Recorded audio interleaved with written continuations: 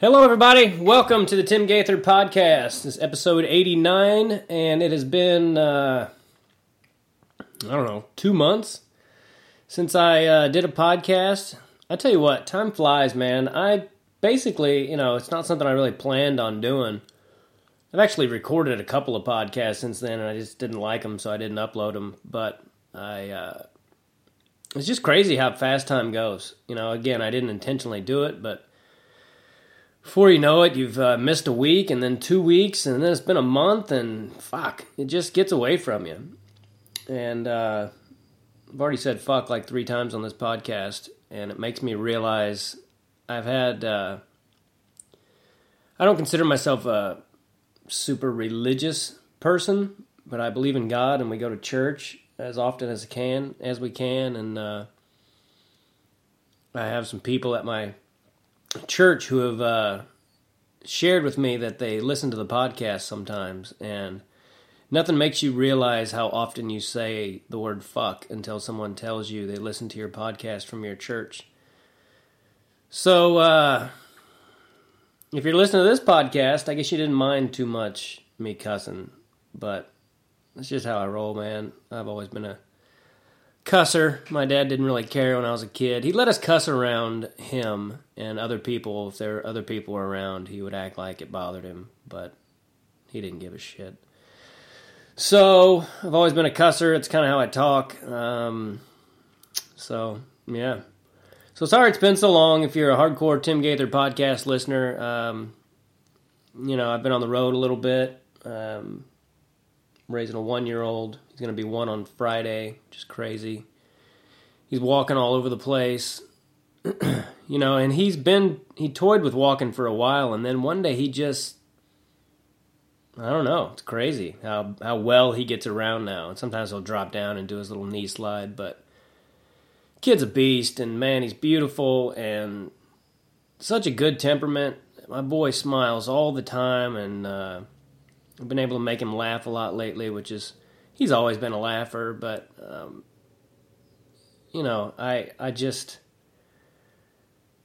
I just didn't realize how much I could love another person, and it's only going to grow as he grows. It's so fun to watch him get into stuff and figure things out, and there's been a few times lately where he lets me hold him, like, not just when I'm feeding him or something with a bottle, but like I'll just put him in my lap, and like we watched Monday Night Football last night for like probably 4 or 5 minutes before he decided he wanted down, because he's 1. He doesn't, but if something catches his eye, or lately I've been able to put him on my lap and he'll hang out there for a little while longer. And I've kind of decided that that's what parenthood is. Like, it's really hard, and there's these beautiful moments that make it all worth it. And him sitting on my lap and just chilling out and being able to smell his little baby head and him just hang out is so cool. And I can't, I'm in no hurry for him to grow up. I want to enjoy every stage. I really do. And people have certainly beat that in my head. But I can't even imagine how much I'm going to love him as he starts to talk and ask me questions, and we get to sit and watch wrestling duels together. It's wrestling season now, and duels are going to be coming on all the time. And he's still so young that he won't, it's not like he's going to get like excited about it, like, hey, Daddy, the wrestling's on. But I just can't wait to watch it and him be part of the equation. I just love him so much. And I said last night on stage, he makes me cry probably 3 times a week, and not just because he's always stomping on my nuts with his baby feet, but because it's just an overwhelming feeling. As far, there's nothing, and I know I've said this before, so sorry, I'm sure I repeat myself all the time, don't even realize it, but nothing on earth pisses me off more than someone waking me up if there's no reason to wake me up. But when he wakes me up, it's just part of it, And now I almost like it. I almost enjoy being the one to go in and pick him up and make him stop crying because he puts his little head on my shoulder. And when he does that, nothing else fucking matters. You know, that's the best part about having a kid. You realize how much shit doesn't really matter. And that's not to say I don't get depressed about anything or bummed out or think comedy's a shit business, because it is sometimes, and blah, blah, blah. But you certainly do realize that most of the stuff we get upset about is not worth getting upset about. Speaking of that, I just got back from Alaska, and I worked with a buddy of mine, and we had a little disagreement about something, and it went kind of south, and I think we've kind of made up about it, and I won't get into the details of what happened, but I regret it. I regretted it almost as soon as it happened. You know, sometimes we just think shit is a bigger deal than it is, and it rarely, if ever, is. You know, but that's life. It happens. So I did go to Alaska. I had a great time. Met some really nice people. The audiences were great. I mean, they were so they were okay with some of the off shit that I say.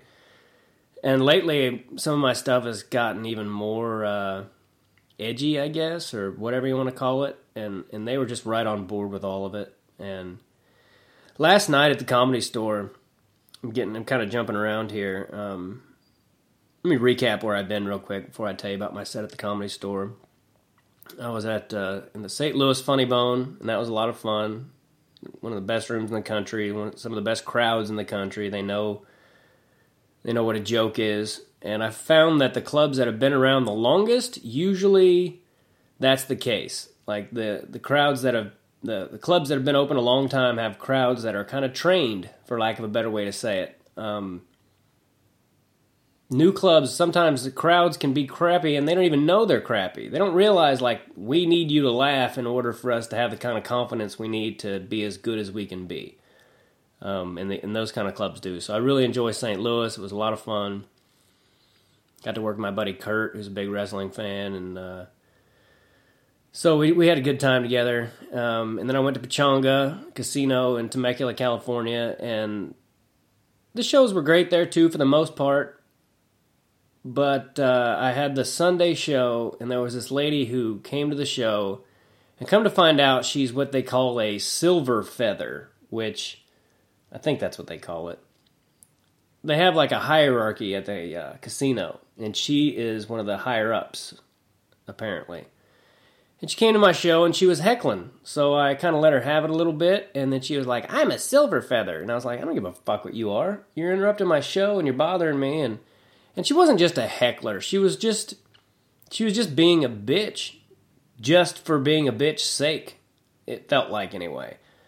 And I did. I let her have it. I said shit to her that I probably never said on stage in my life. And I have it on audio. I thought about uploading it, but, you know, then there's a part of me that's like, man, she's an old lady, you know? I mean, no matter how much of a bitch she was, and she was, I wish I could take back some of the things I said to her.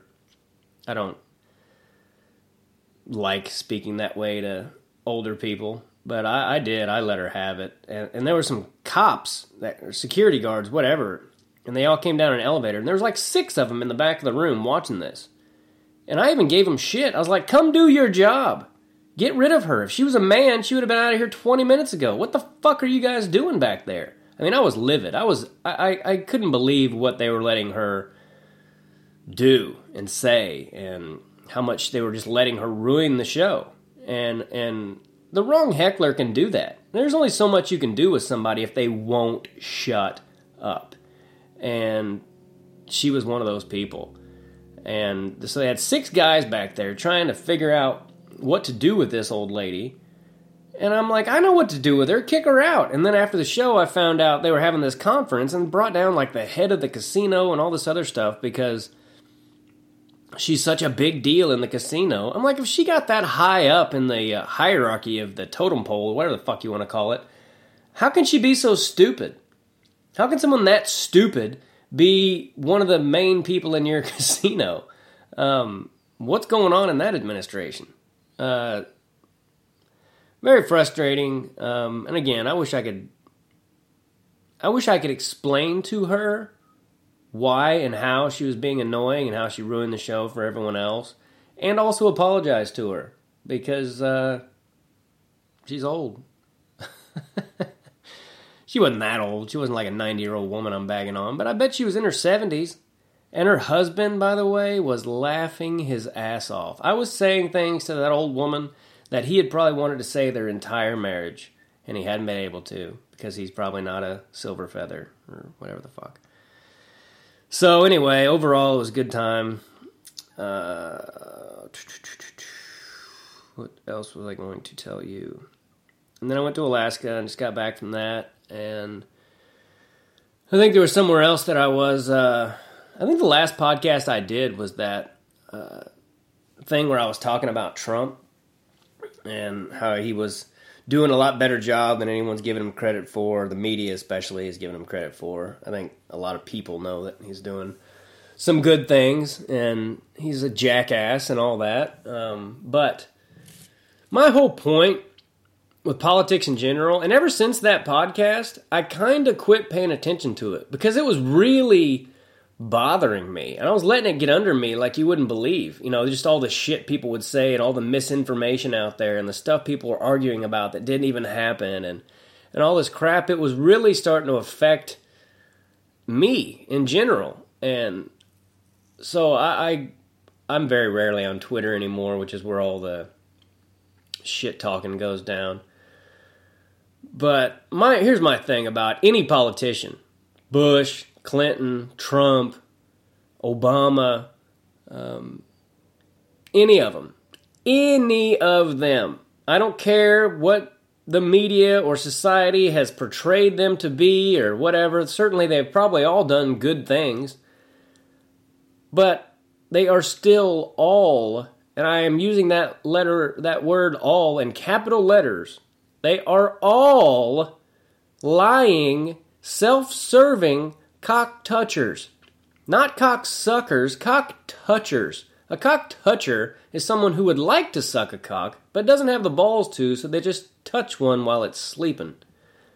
That is a cock-toucher, and that is what every politician and everyone who's ever wanted to be president is.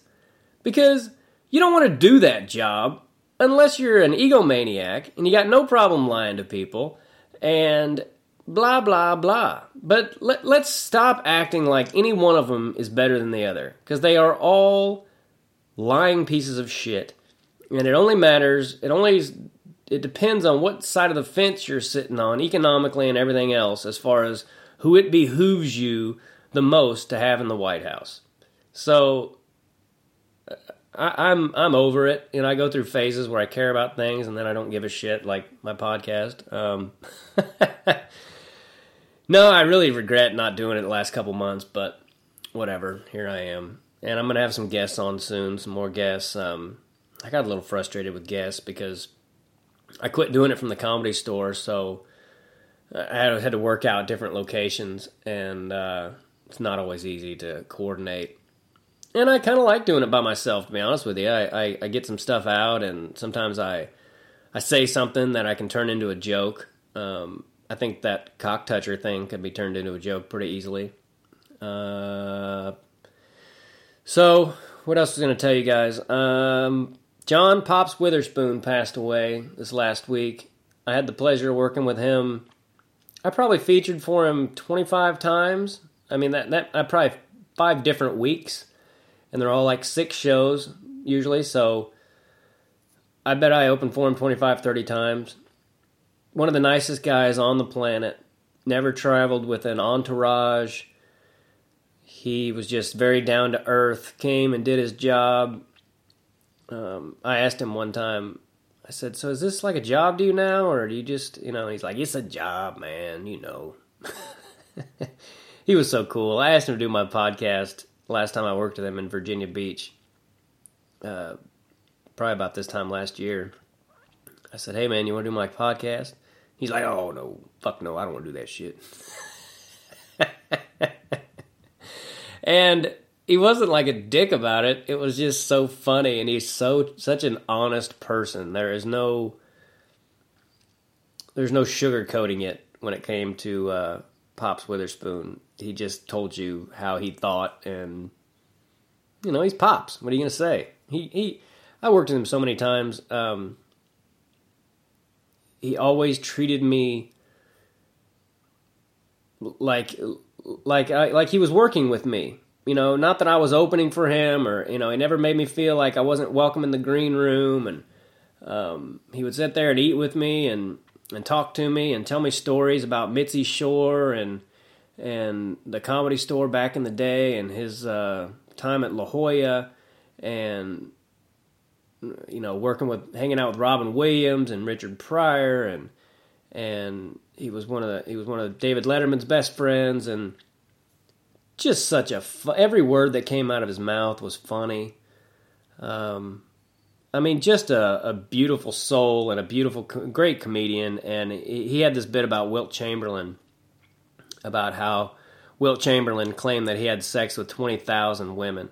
And John Witherspoon goes, "Now, if you're going to tell a lie, why you got to tell a big Godzilla-ass lie like that?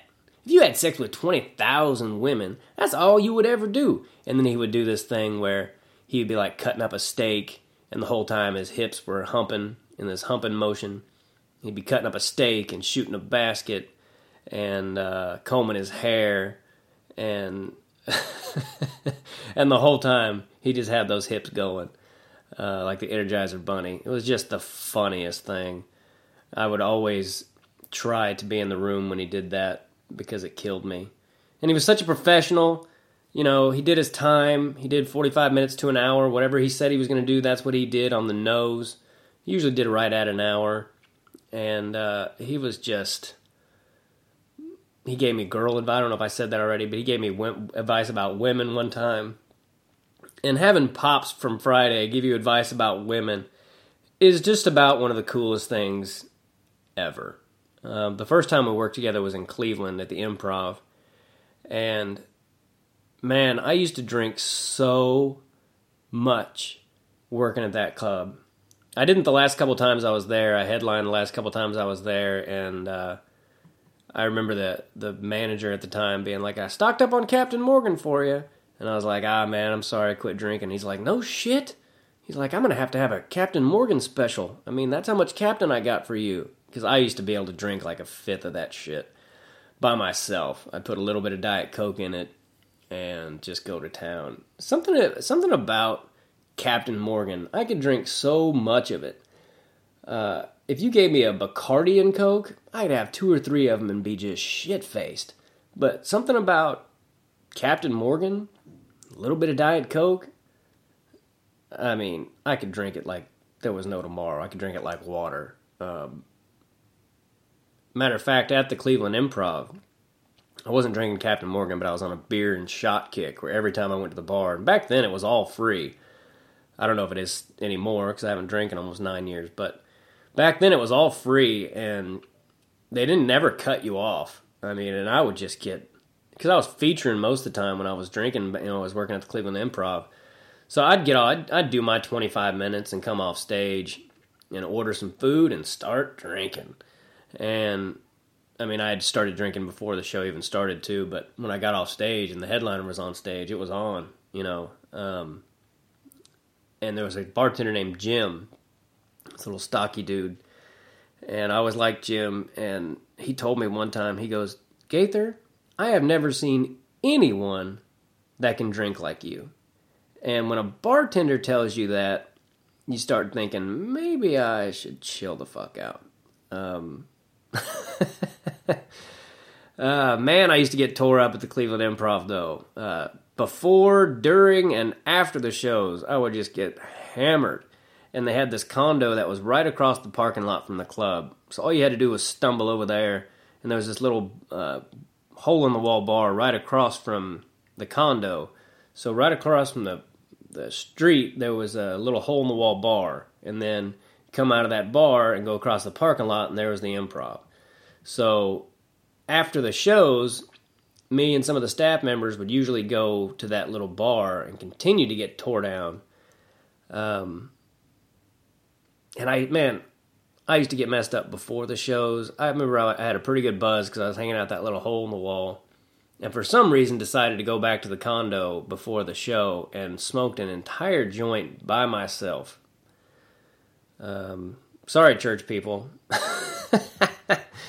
Yeah, I used to do some debaucherous shit sometimes. I smoked this entire joint and walked over to the club, and I remember right before I going on stage thinking to myself, man, you may have overdone it. Like, how are you going to do this? And I went up there, and I always had good shows there in Cleveland, which is part of why I always got so fucked up, because I knew the shows were going to be good anyway, or at least they seemed good to me. I remember asking Billy D. Washington one time, I go, hey man, did I go up last night, second show? He goes, yeah. You don't remember that? He goes, you did good. You called the whole crowd cocksuckers at one point. Well, you had a good set. And I was like, okay. Oh, man. I don't know if my mom listens to this. She knows I used to drink and do stupid shit, but man, Cleveland brought it out in me. They had this stuff called chicken schnitzel. This cook back there, I can't remember his name, but even after they took it off the menu, he would cook it for me when I came to the club. And man, that stuff was good. Chicken schnitzel. They had the best food of any improv back then anyway, the Cleveland Improv. They've moved it since then. They moved it across the street, and it's a nicer club and everything, but I kind of like that old seedy, original improv.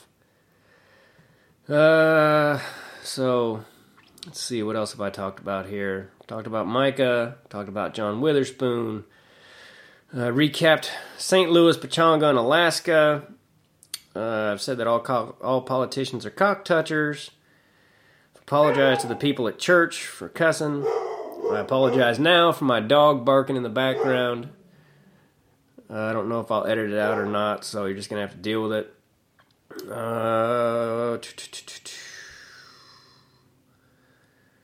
Last night at the Comedy Store, I had the kind of set that lets me know that I will never, ever stop doing stand-up comedy. No matter how much I bitch about it, no matter how much I threaten to quit, no matter how many times I make up in my mind that I am going to quit, no matter how many shows I have that make me want to quit, no matter how frustrating it is that so many people get ahead in this business who suck at stand-up comedy, no matter how much any of that bothers me, no matter how unfair it is, I will never quit stand-up comedy. And sets like last night remind me that I won't. It was nothing special as far as crowds. I went up there and there was I was 16th on the list. If you're a paid regular at the Comedy Store on Mondays, you go up and you put your name in a bucket. And then they draw them out at 9:45. And I tell you what, that is the most nerve-wracking few minutes of my life. Not knowing, driving to the club and not knowing if you're going to be first or 10th or 15th or second or what. Something about not knowing exactly just makes my anxiety go through the roof. I get so nervous, it's kind of funny. My pastor told me recently that if you're not nervous, the Spirit isn't with you.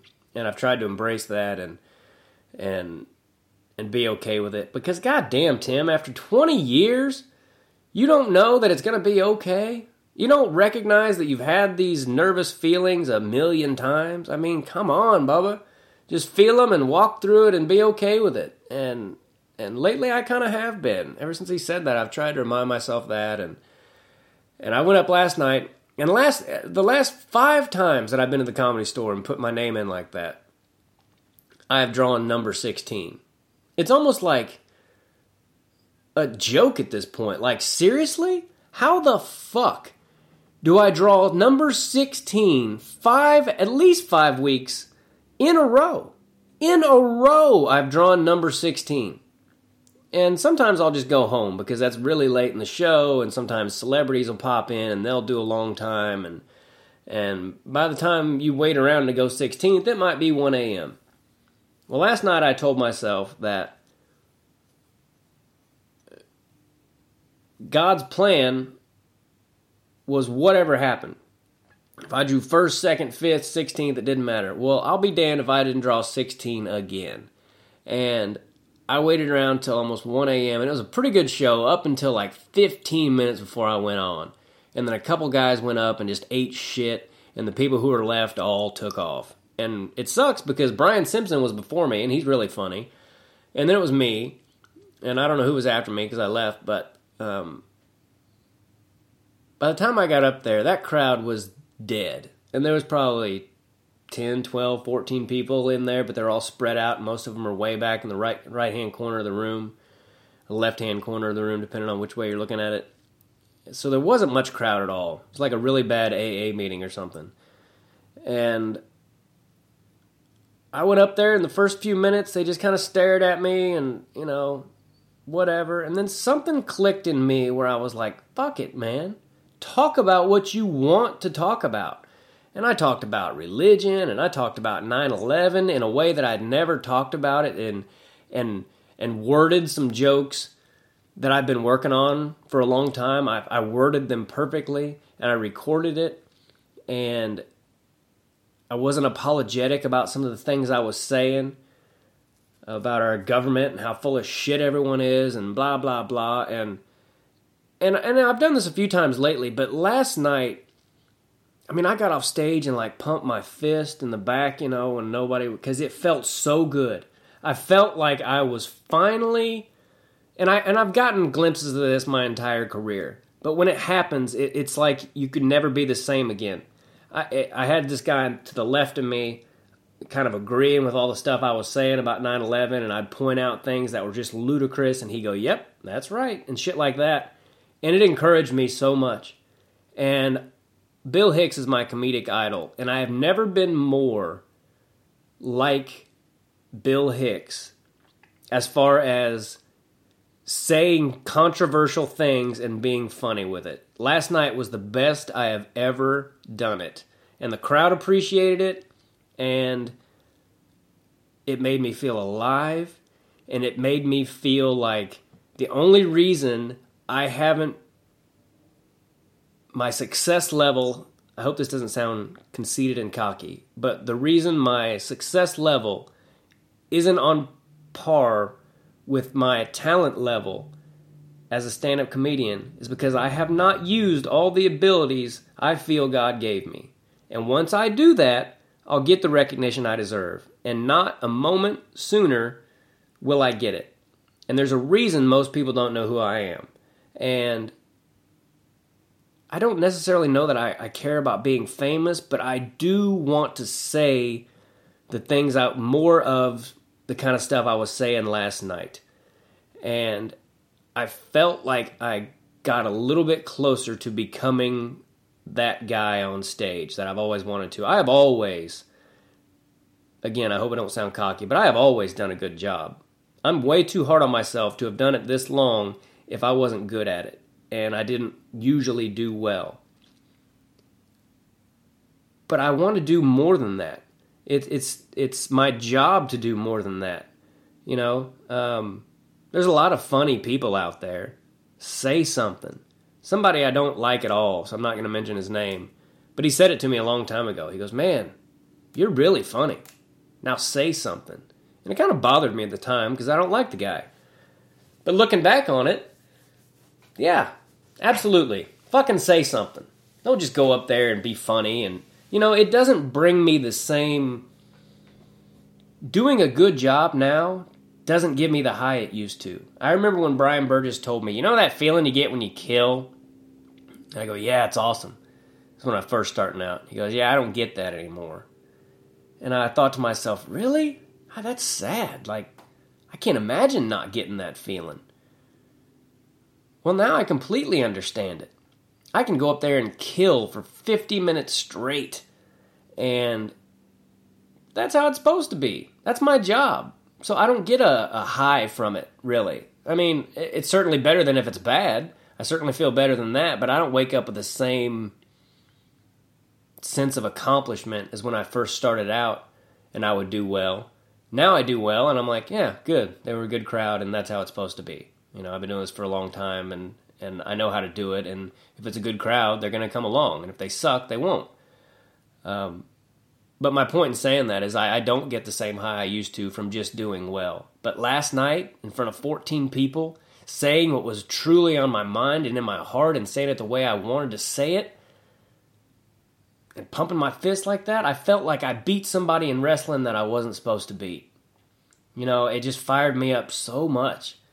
And I drove home and listened to it on the way home and woke up proud of myself and wrote a bunch of stuff last night when I got home in the same vein about what I was talking about. Because I went further last night with my 9/11 stuff than I ever have as far as the holes in the official story and all that. And, man, it felt so good. And it's always scary having sets after a set like that because it's almost always a letdown. Like you feel like you've reached this new level and then inevitably the next show will suck. But it doesn't have to be that way, and I'm hoping it's not, and I'm just trying to get up and do something positive every day. And I told myself the other day, if you just focus on raising your boy the right way, on raising Micah the right way, you will have to be living the right way. And if you do that, everything else is going to fall into place. All this shit you think matters and stuff that you worry about, it's all going to fall in place if you just take care of your boy. And that's what I'm trying to do. I don't want him, I don't want recognition and a certain level of fame just for the money or any of that crap. I want my boy to see that anything is possible. And that if you work hard and don't give up on something, that you don't quit and you don't lose unless you quit, kind of a thing. And I don't want him to see me bitching about the business and angry and all of that. He deserves better than that. And so, you know, when I do these podcasts and I say this kind of stuff, it makes me somewhat accountable to myself. You know, I can't put this out here for people to hear and then not try to live by it. So I'm sorry that it's taken me so long to do another podcast. I plan on getting back after it and doing, you know, one a week. And there's a lot of things I have planned. And it seems like a lot of times when I talk about those plans, they don't always come to fruition. So, no more talk. We are done talking. Faith in action. Faith in action. I think I'm done, everybody. I think I've exhausted my topics I want to talk to you guys about. I'm sure as soon as I sign off, there'll be something that pops into my head that I should have talked about. But hope you guys enjoyed it. I'm not sure who my guest will be if I have one next week. But go to timgaithercomedy.com. Follow me on my social media. If you'd subscribe to my YouTube, youtube.com/timgaither. It's probably sounds like bullshit to you guys, but I am working on some things when it comes to that I've been working on for a long time now. So, no more rambling. I'm done. I got nothing more good to say. Go to makingithappen.com, MACAN ithappen.com. Help out little Bo Macon and his family. Yeah, going home in December to see my mom and let her see the boy, and I'm really looking forward to that, and it'll be here before we know it. His birthday is this Friday. We're going to have a party for him Saturday, so I'm excited about that. I really do appreciate you guys listening and waiting patiently for the next podcast. Again, I can't apologize enough for taking so long. Time gets away from you and blah, blah, blah. I love all of you. God bless you. Thanks for listening, and take care. Bye.